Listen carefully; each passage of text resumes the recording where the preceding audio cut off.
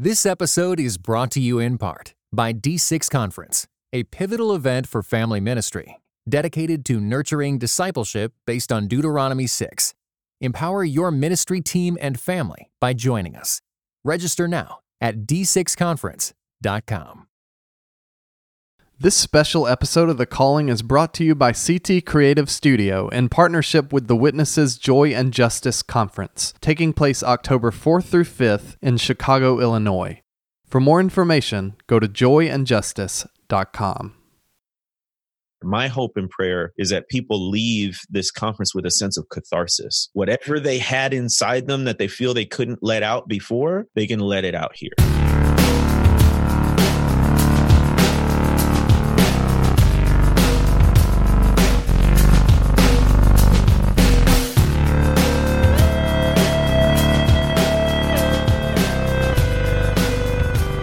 Hey everybody, Richard Clark here, CT Creative Studio, which is who I work for now. Me too.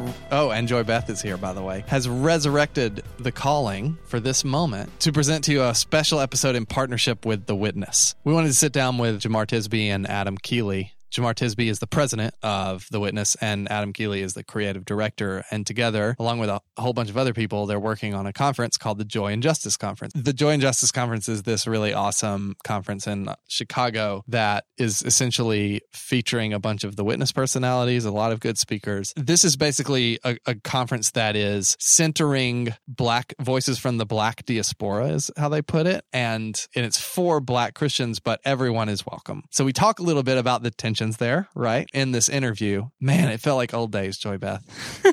I'm really excited to put this out because I think that people who happen to be still subscribed to The Calling and that are listening to this are all 10 of them. Come on! It happens to be quite a lot, actually. I think they're going to really be excited to hear this. We've actually interviewed Jemar Tisby in the past. If you go back and listen to that interview, a lot has changed with Jemar Tisby and with The Witness, including the name. It used to be called Reformed African American Network, and now it's called The Witness. It's a totally different organization in a lot of ways, and in a lot of ways it's very similar. But we talk about sort of the journey from that Facebook group, which was centered around establishing community for people who felt like they were in a sort of wilderness, to create a conference for people to sort of feel that community. What is something that you came out most excited about for the conference? I'm really excited about the content. I'm really excited about hanging out with everyone, spending more time with Adam and Jemar if they're around. I was telling them the conference is like the best value. This is just like a really basic answer,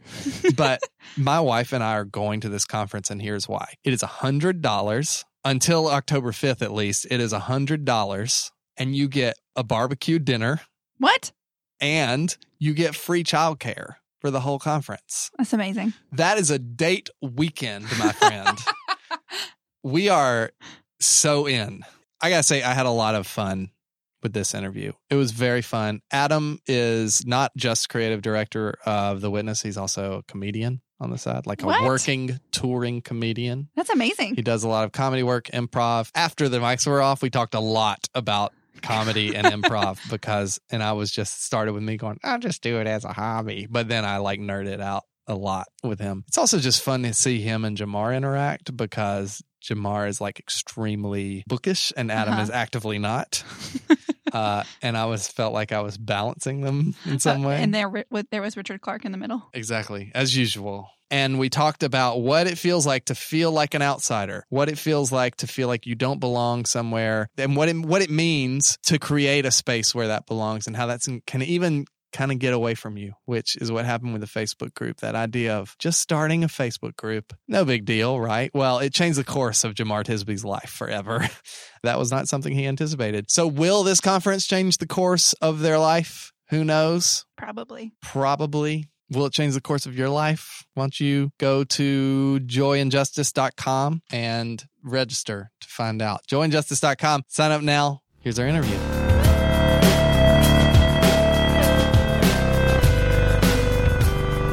Adam, on your Twitter profile, it says you're a 3 times Starbucks Gold member. Yeah. And I want to know why that's so important to you to be on your Twitter profile. You know what? Because I asked Joy Beth, what does that mean? Like, why is that? Like, what is that? And she explained you get extra shot. Right. birthday drinks. And free she also refills. bragged that she's been one far longer than you Yeah. have. Oh, wow. Wow. I'm the LeBron of Starbucks. She might be Michael Jordan, but Wow. That seems right. it's a big deal to me because I just want to let people know how I'm moving around. I was like trying to find a nugget that was like really descriptive of me while also not being descriptive of me at all. Something that means a lot to me and then also doesn't mean anything. That has like no real weight to it. Right, exactly. That I'm incredibly prideful about, but then is also completely vapid. Yeah. Just the fact that I've like maintained a really active relationship with Starbucks and then I'm always in there. I was just like, yeah, so now you know me and don't know me at all. Yeah. I'm really curious though, like why you haven't gone the small game, you know, the independent coffee shops. You're still a coffee chain guy. That came to my mind too. Yeah. You know what? I think it's because I'm not a complex coffee drinker. You know what I mean? So I think like a lot of times the complaints that you hear is about like, oh, their coffee's not as good as this place or whatever. But it's like, I'm just getting like drip coffees and like chai lattes and these like really easy things. But I think I move around a lot. I travel so much. Yeah. You know what I mean? And I like to Consistency.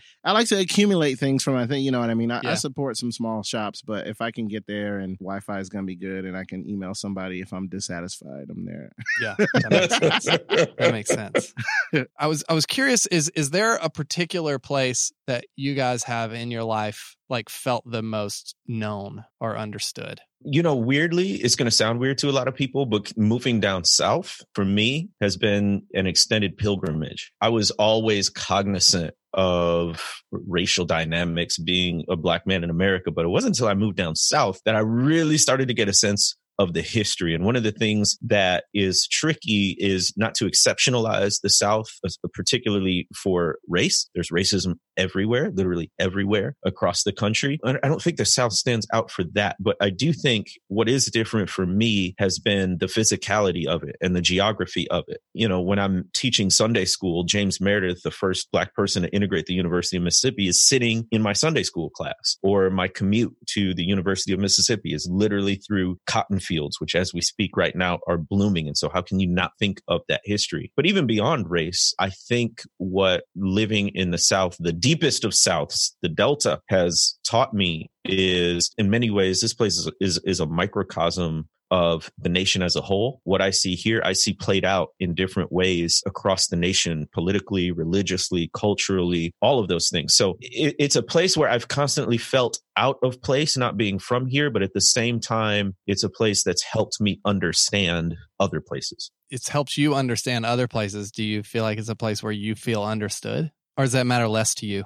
In the Delta, both on the Mississippi side and the Arkansas side, it's got the highest concentration of Black people in either state. So in a sense, racially, I feel very at home because my town is 75% Black. When I lived in Jackson, that was 80% Black. And so when I'll go to some other places, like driving through Missouri or parts of Illinois or you name it, there's a lot less people of color there. And so that's a little bit stark for me. But I'm not exactly a city guy, but the closest big city is a ways away. So I wouldn't mind living a little bit closer to a big city because I travel a lot. I podcast and use technology and things of those nature that is a little bit more accessible in a bigger urban area. Yeah, Jamar's not a big city guy. We were in New York and I was like, I don't even want to walk around with you, Doug.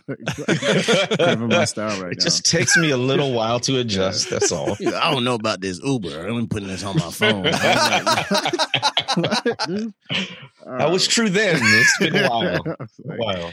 I think moving to Chicago to college and plugging into the comedy scene, I was like, oh, like I have a tribe of people that I'm like cut from a similar cloth. I hadn't really experienced that. I think being a comedian, you're like a very specific type of person, equal parts intelligent. The only thing you are is more lazy than you are. Yeah. Diligent. You know, all of these kind of like rare, obsessed with culture and then, you know, all these kinds of weird things and just going on bit tangents, you know what I mean, for 15, 20 minutes. And so doing that was a big time. And the second part, I guess coincidentally, is just being a part of the Witness team. I came a part of the Witness team to do a tour, to work on a tour. And during the midst of that tour, I think we were in DC at the time. And it was like after a show, we were all just sitting around kind of talking about our journeys of faith and our upbringings. And I think it was such a healing moment for me. You know, when you feel alone in your faith journey, it's tough to keep going because you just feel like no one can understand you. And you just, what is the importance of like our faith life didn't to be understood? Like that's, you know what I mean? A goal. So that was like a really important night for me and a really healing night that sort of kind of changed the trajectory of how I moved artistically and professionally actually from that night. In what sense did you feel alone in your faith journey? We talk about it a lot. When you look at the inception of where African Americans kind of have gone from since 2012 to now due to like shootings and things of that nature. I grew up in a Southern Baptist context, very evangelical. I went to very evangelical university. I was in a mega church. You saw a lot of the pillars, the quote unquote pillars, man-made pillars of my faith, sort of like not having my back, I felt like, or not understanding where I was coming from. So I was like, oh, what does this mean? These people or this particular institution in this way, everything that I've sort of built my faith around. And so now that it's being removed, what does that mean? I have to kind of figure out what that meant. And so to talk to people that were on the same journey from different seats, but on the exact same journey at the exact same time was really, really refreshing. It does make me think the thing that neither of you gave it as an answer was the church. Why is that? Man, it's a lot for what Adam said, sort of in broad sweeping terms. We're only a couple of generations in to integration, legal integration. It was the late 60s, even into the 70s, when a lot of the big flagship white churches, the First Church this and the First that downtown, they wouldn't even allow Black members, right? So that's within people's lifetimes who are still breathing today. But we have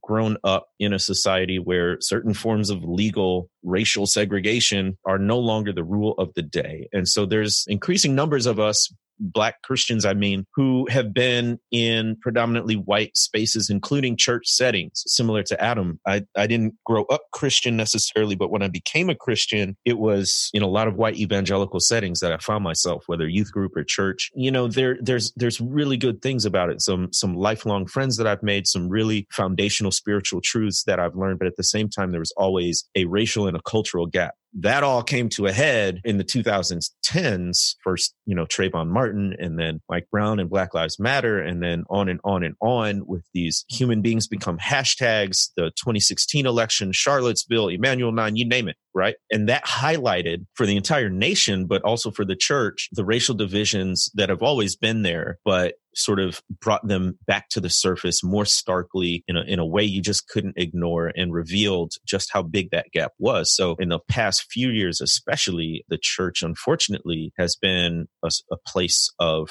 pain and mistrust and difficulty for me, and I think a lot of others. Yeah, and I think like one thing that Jamar just said, I think it's really important, and I think is a big misconception, is like, I loved my church upbringing. I loved my youth group. Some of my friends, some of those people are still some of my best friends. I went to a large evangelical university that I personally enjoyed my experience there. You know what I mean? So a lot of times I think when they hear the conversations and the things we're talking about, they think there was like all of this like secret animosity the whole time. And there wasn't. And I think that's why there was, when you look across the country, that's why there's so much pain coming from, Black Christians, because it was all good until this other part of us was needed addressing and wasn't willing to be addressed. Yeah. You know what I mean? And that's a infinitely more heartbreaking story. Yeah, right. What you just said. Like the fact that it wasn't like that it was a ticking time bomb or something. Mm-hmm. It was like at the moment where it really mattered, there was a little bit of a lot of, depending on your perspective and who we're talking about, but there was a failure to sort of,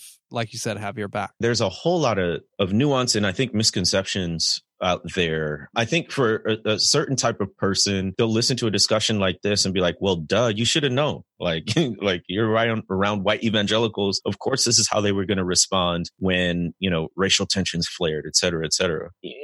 There's definitely a point to that. If you look at the history, it would certainly indicate a lack of understanding rather than an abundance of understanding. But I think it's also important to bear in mind that white Christians were making sincere overtures at racial reconciliation, integration, equality, all of those things. So, and I don't think it was duplicitous. I don't think people said one thing and meant another. I think what happened is they didn't realize what it took nor did many white evangelicals realize, particularly politically, just how different Black and white people were and still are. And then when that starts to come to a head with like criminal justice reform and talking about police brutality and talking about elections and things like that, then you get down to the real nitty gritty of just how different we are. Jamar, the last time I had you on the calling, you mentioned this briefly, just the fact, and your description of it kind of haunted me, where you talked about your finger hovering over the Facebook group creation button, basically, and thinking like, what is this going to do to my life? And the reason that haunted me, and I even related with you in that moment, it reminds me of just the stakes involved in a low stakes activity that you take, where like creating a Facebook group is not a big deal, all things considered, but it became this thing that completely changed the course of your life and many other lives. In fact, it may even include people like me. Like I remember that period that you guys just described. I was obviously having very different interactions with those issues, but one of the interactions was just recognizing my own problems. And Reformed African American Network, which is what you guys were called at the time, was a big part of that. It was a big motivator for me to sort of look at myself. All of that to say, I'm curious, like, first of all, Adam, were you around during this time? No. When did you become involved in The Witness?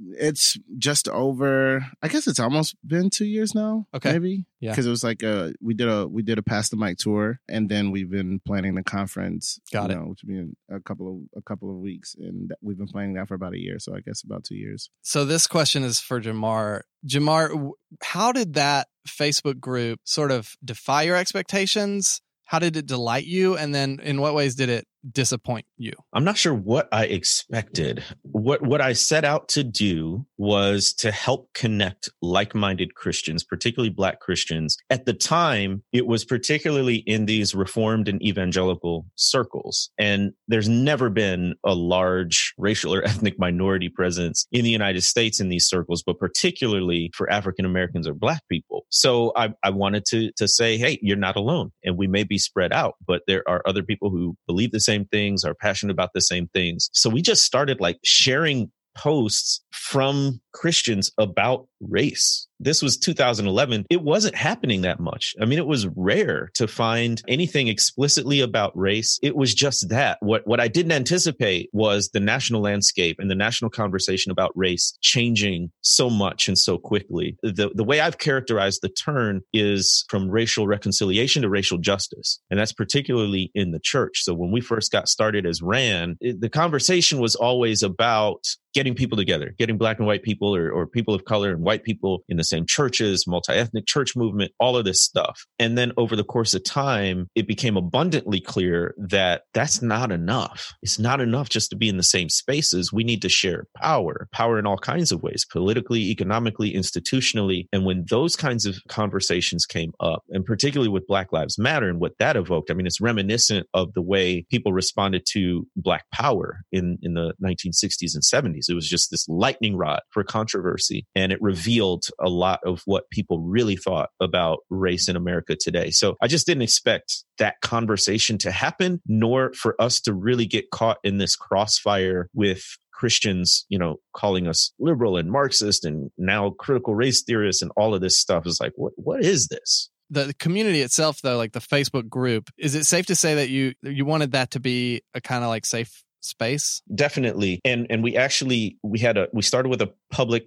Facebook page, which we still have, but we had to create a private Facebook page based on our podcast, Pass the Mic, which is another thing I didn't expect. We started that a few years ago. We had to create a private Facebook group where we actually, screen all of the people in there, even though now it's up to several thousand people. We wanted that because when we were out on the public page, any troll could just hop in and completely derail a comment thread or a thought. And so now we have this private Facebook page where we try to see, okay, are you in here just to troll, or do you really want to learn? And we have monitors. Shout out to our Facebook page monitors who monitor the conversation and make sure that it centers Black people and is not draining us. And that stuff has been an evolution, right? Like you've had to implement those things over the course of the group. And as someone who's been a part of that group, I know that you also created this other group called Pass the Mic 101, which is essentially for people like me who don't really know what they're talking about, have endless basic questions.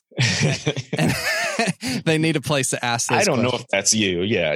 Exactly. I think it's hard for people who are not in a minority of some sort to understand how exhausting these questions are, because we're getting them not just from you, an individual, but from this other person. So we created PTM 101 for folks we want you here and we want you to be on this journey, but you're at step A and here's an environment where you can ask those questions. Once you've gotten some of this basic background stuff, come on and join this other group that we have. And then beyond that, you can become an advocate and an ally and be more outspoken and take action to create equity. But it's a process. And the questions to get in the group are really hard. What are they now? I feel like I got they're the questions from grandfathered in. Walking Dead. It's how many zombies have you killed? How many people have you killed and why? Is the questions. The art of the unexpected. See? No, they're so intense. I was like, oh, I should do this. And I was like, I've been black my whole life. I'm struggling. I'm like, it's like, what's your definition of racism? Or, that can be a tricky one. That's one of those like it seems simple on the face of it. Yeah, no, Then you start trying to answer I'm it. just like looking up Tupac lyrics and stuff like that. I'm just trying to quote Tupac together. Well, we take it seriously, right? And that's why we haven't mentioned it yet, but Adam, you really queued up this conference that we're doing, the Joy and Justice Conference. You queued it up well, Adam, when you were talking about just interacting with the team and how it felt like a community where, this is me putting words in your mouth, but where you can breathe again, where you feel safe, right? Where you find some kindred spirits. And that's like the whole vibe of this conference is, I think there are a lot of people out there, Black, white, and across the racial and ethnic spectrum, who are feeling a sense of alienation from the faith community that they know. And that could be historic, that could be present, but they grew up with thinking and believing something about their faith community. But now with all the stuff that's happening in the world, particularly around issues of justice and race, they're thinking, maybe this isn't what I thought it was, or maybe it's exactly what I thought it was, but I don't think that way anymore. And so, I mean, the metaphor I'm always talking about is Campbell Robertson of the New York Times had this great article called A Quiet Exodus about Black Christians quietly leaving their predominantly white churches over particularly the 2016 election. That's not just Black people. That's people of all different races and ethnicities I've found. Okay, so there's been this quiet exodus, or that's still happening, but now there's the wilderness wandering. And so now a lot of us feel sort of lost, that we're looking for community, we're in between, and this gathering is an opportunity to come together in a space where they're going to be people with similar experiences and similar mindsets. And all that's a setup to say, this is also going to be a conference where I think it will feel safe for people. I know that has a whole connotation, safe spaces, whatever. But really, I think in this sense, it's helpful because so many conferences in the past few years I've gone to that have been Christian, I've sort of been sitting in my seat with my guard up, kind of waiting for a speaker or another participant to do something or say something racist. Like, not on purpose, obviously, but because they're just not as cognizant or aware or as far in this journey. And that's exhausting because you go to a conference to be filled up. You don't want to go and be on your guard. And so I think for people who have had that sense, even in church, you may feel that this is going to be a conference where you can actually just put your shield down and sit back in the seat and be filled, also contribute in other ways, be a support to other people, and go there without feeling like you need to cringe at every other speaker. I think it's a place of healing. It can be a place of healing for people. I like how you define sort of the audience of this thing as sort of like people who are feeling a little bit at odds with sort of maybe the mainstream, what people see as the mainstream evangelical church, or maybe just the mainstream church. I don't know. Is that sort of an accurate account of, because I think, the elephant in the room here is you're talking to a predominantly white audience right now. I would expect. Hi. Yeah. And they're listening to this. I think they're asking a lot of questions right now that apply to them, which is, one, is this conference something I would enjoy? Is this a conference I'm supposed to go to? Is this a conference, like, if I do go to it, how am I supposed to, what's my posture supposed to look like? And those are questions I'm interested in you guys addressing because I'm probably included in that audience. Adam, how would you address that question? I think there's a tension, right, between creating a safe space and then creating a space that is open to a broader audience and a more varied audience. And I mean, first of all, definitely everyone is welcome. You know what I'm saying? Like we are Christians. We are Christians first and foremost, and we're all created in the image of God. There's not a space that everybody is not welcome to. I definitely think, like, Kumail Nanjiani, the actor and comedian, he had a quote about movies becoming more diverse, where people were like, "Well, I just can't like relate to them, you know, because whatever." And he was like, "Every person of color since the beginning of film has related to movies that, you know what I mean? Like, I wanted to be Ferris Bueller. I was a black kid from South Florida, and being like, I want to be Ferris. I want to be Zach Morris of Saved by the Bell. You know what I mean? So I think it's healthy to begin to build that muscle to reverse that. You know what I'm saying? Where it's like, oh, this isn't like necessarily maybe someone who looks like me or someone who has my same experiences, but I can still glean and learn and still grow greatly. You know what I mean? And that the question in and of itself is a part of the problem. Like, why do we feel like if the space isn't predominantly one way, if it's a minority group, that that means I can't, you know, whatever. And it's like, no, because that's what, you know what I mean, that's what every person of color is doing every day. Like, I wouldn't be able to get on a metro train, you know what I mean, if I was just like, this isn't for me, you know what I mean? So it's just like, they're not, I obviously don't belong here.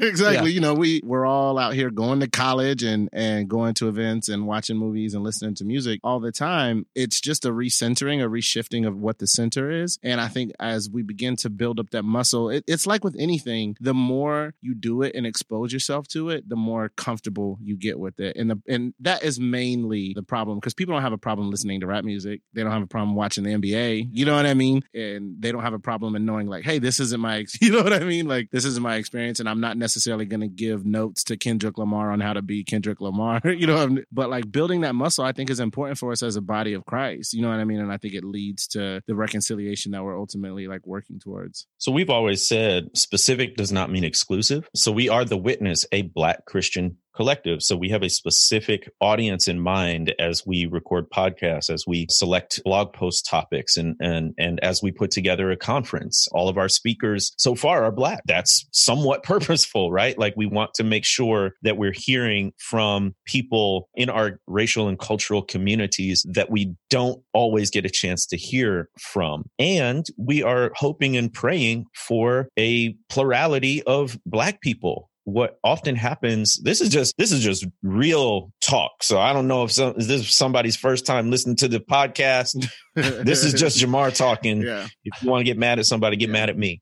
But the reality is, you know, even conferences or events that are put on and even for Black people, often because of numbers and interest, I don't think it's always a bad thing, but get outnumbered by white people in terms of the constituency there. So we're working really hard to make sure Black people know about this conference and can come, because I really think that as we plan the topics and invite the speakers, that we have Black people in mind. So I really think it'll resonate with Black folks, but I think it'll also be very helpful for anyone to attend. So what I would say to somebody who's not Black and not sure if they can come, number one, you can come. Absolutely. You're welcome to do so. Number two, when you come, be prepared not to be the center. And what that means is there may be songs, there may be vernacular, there may be illustrations, there may be traditions that you're not familiar with. And all I can say is welcome to the club, because Black people do that all day, every day. Even for people who have been paying attention to race and justice for a while and they haven't been to an event like this, that may be something new and a bit uncomfortable. So gird your loins. And then lastly, if you can't come or you're still not sure you should come, you can still support. Yeah, you can. Absolutely. I mean, we are definitely trying to make this a place where Black people are not re-traumatized. And so that's high on our priority, which may feel different for somebody who's not Black. All that being said, if you are not sure you want to come or you just can't come logistically, then donate, support. You know, one of the realities is that being a Black-led organization is we don't have access to the institutions that have money, whether that's the big historic churches or the large Christian nonprofit or whatever it might be. And so we're scraping together everything we can. And that's just, one of the many effects passed down to us from race-based chattel slavery is that Black people haven't been able to build institutional and generational wealth like other institutions. For example, HBCUs compared to predominantly white colleges and universities, and go on down the list. So that's a reality we're dealing with. And if this stuff sounds good, if you think it's helpful for the church, then you can always visit joyandjustice.com and give a financial contribution. We've sort of skipped across this a little bit, but I want to drill down a little bit it seems like the best analog to what you're doing here with the conference is sort of what you have been doing from the beginning with the Facebook group, right? So I'm curious what lessons you've learned from that Facebook group that you're now getting to apply to this conference directly. Yeah. Can you speak to that a little bit? How I've seen it transform in the past 2 years or so that I think applies directly to the conference is this idea of the implication and the highlighting of the joy aspect of this whole journey. I think for a long time, and like I said, Jamar, correct me if I'm wrong, I get the feeling that everything was informational and it was serious and it was deep dives. And then sometimes if you look in the group now, it's just people posting stuff to cut up with each other. You know what I mean? Yeah. And that has always been a part of a survival technique of being Black in America, is just having these moments of just joyous reprieve. I was actually talking to a homie the other day about the Happy Birthday song, because you have Happy Birthday to you, Happy Birthday to you, and then you have the Black Happy Birthday song. And I was the wild thing about the Black Happy Birthday song is it's not even about the person whose birthday it is. You know what I mean? You don't say their name. You don't say their age. It's all of us tribally celebrating. Oh, that's fascinating. Making it together. I've never heard that. I don't know this song. Oh, yeah. Yeah, the Stevie Wonder version. Stevie Wonder. It's a Stevie Wonder. Happy birthday. Okay. Yeah. Happy birthday. Yeah. That's great. Which has a very important history connected to the Martin Luther King Jr. national holiday, but we won't get into that. But that's the perfect illustration, actually, Adam, because here it is, the struggle for justice. All right, Martin Luther King, one of the greatest 20th century leaders of the Black freedom struggle, assassinated for talking about the beloved community. We need to, as a nation, commemorate his life by making his birthday a national holiday. And so that's struggle for justice. But at the same time, you got Stevie Wonder, an incredible artist and musician, who's also Black, creating a song that has become embedded in the culture, like a cultural cornerstone. And it's so much fun now when we bust that. We'll sing the other Happy Birthday song, and then somebody's all right, Stevie Wonder version. Yeah, it's 5 and 6 and 7, 8. Right, exactly. And then you come in with it.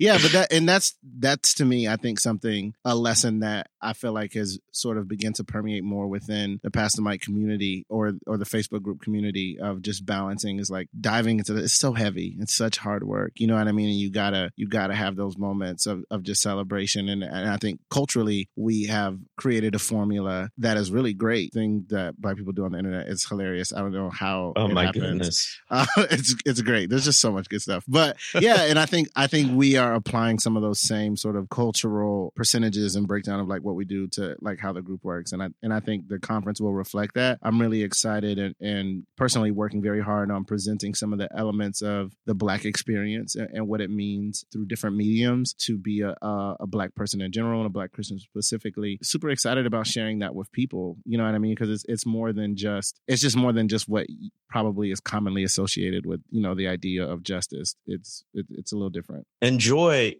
so the reason why it's joy and justice is, like I said before, there's been this turn from talk about racial reconciliation to more talk about racial justice. And so there are conferences on that, books on that, conversations on that, which is all really valuable and needed. But that tends to be where the conversation stays. And we don't get to the Stevie Wonder Happy Birthday version, the joy version, the cultural creation version. But one of the things that Tyler, my co-host on Pass the Mic, is really good at pointing out is that joy is not just smiling and laughing. And the reality is, a lot of people may come there and that's just not where they are. And it's not some place we want to force them to be. We consider joy to be freedom. which would be the freedom to express the range of emotions common to the human experience. So if you need to weep, if you need to mourn, if you need to just sit in silence and sort of take it all in, like there's space for that there. My hope and prayer is that people leave this conference with a sense of catharsis. Whatever they had inside them that they feel they couldn't let out before, they can let it out here.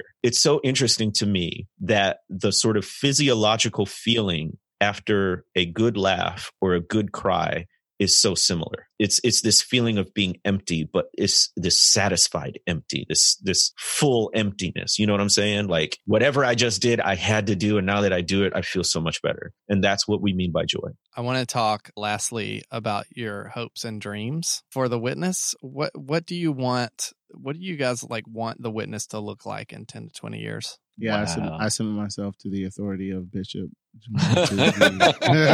I'm curious to know what you should have said. I want to be president. Gunning for me. He's got a coup going.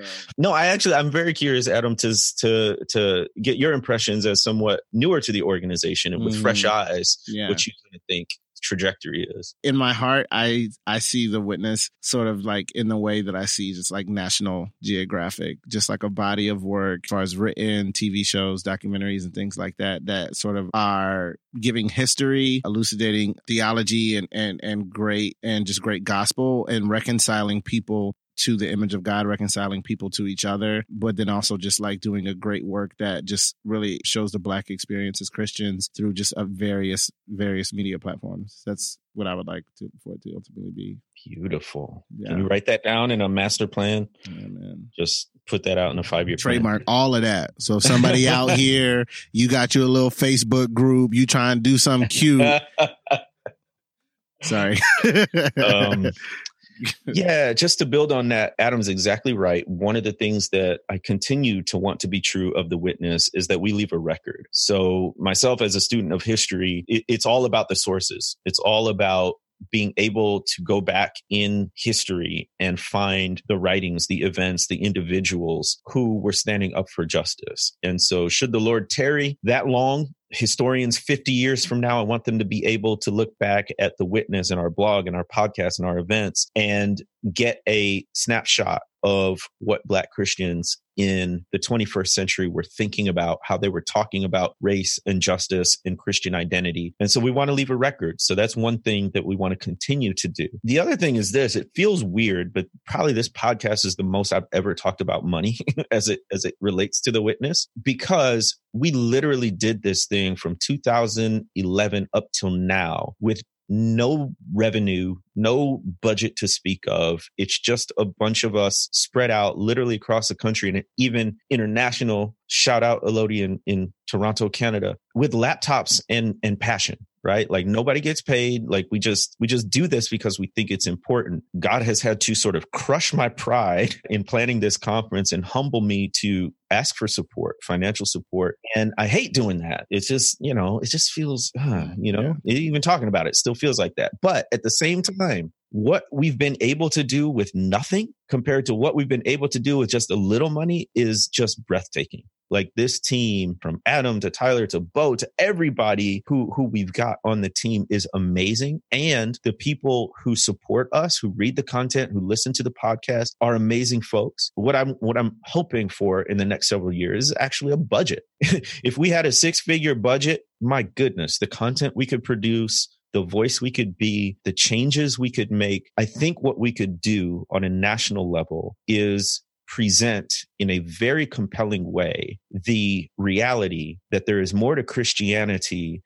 than an ultra-conservative white evangelical form of Christianity. There's more to Christianity than the Jerry Falwells and the Franklin Grahams, which Christians we all know, but when you look at the media, it doesn't seem that way. But I think with the people that we already have connections with the content that's coming out from these folks, we can present a vision for faith in the 21st century that is closer to, the Beatitudes, that is closer to this magnetic presence that Jesus had whenever he encountered anyone. And I'm not saying we have the monopoly on that by any means. I just think we can catalyze that through multimedia and through personnel in a way that's very timely if we have the resources. So that's one of the things. I could go on and on. We need to produce scholarship. We need to be writing books. We need to continue to gather and assemble and get people together in person so that they get a taste of this community. We need to mobilize politically. And I'm not talking about partisan politically, but I do mean politically. I think voting rights is a huge issue that Christians of any sort of partisan leaning should be able to get behind. Democracy, small d, right? I think criminal justice reform is a massively pressing issue. Healthcare, all of these things that, in my view, should be part of what it means when we pray the prayer, thy kingdom come, thy will be done on earth as it is in heaven. And so how can we as the witness sort of catalyze and mobilize behind that? Follow-up question to that, and forgive me for the phrasing of this question. The last part of what you just said made me wonder, would you think of the Witness as like a lobbying organization in some sense? I think of it more as an organizing organization. So how can we sort of channel this incredible political power, meaning votes, namely, but also organizational and resource power that is there among Christians in the United States? How can we mobilize that for justice? And so I don't know what that looks like quite yet for the Witness. It could be us highlighting organizations that are already doing the work and pointing people there. It could be us starting a different nonprofit that is more politically engaged and has that expressly as its mission, but that appeals to Christians because we're doing this from a faith-based perspective, but we're also doing this with full knowledge of the history and the sociology and the reality of the landscape of what we're dealing with today out in the real world. What I'm thinking is how can the Witness, given our composition and our identity, best serve the cause of justice, particularly in terms of racist policies and changing those. So that's a conversation that needs to be fleshed out. But the next step would be getting all the right people in the room and having that conversation. So if anybody wants to host us for a retreat, let us know. Awesome. Well, there's a room people can go to in October. Yes, It's 4th called and 5th. the Joy and Justice Conference. Hey. Awesome. Thanks so much, guys. Yeah, for sure. Thank you.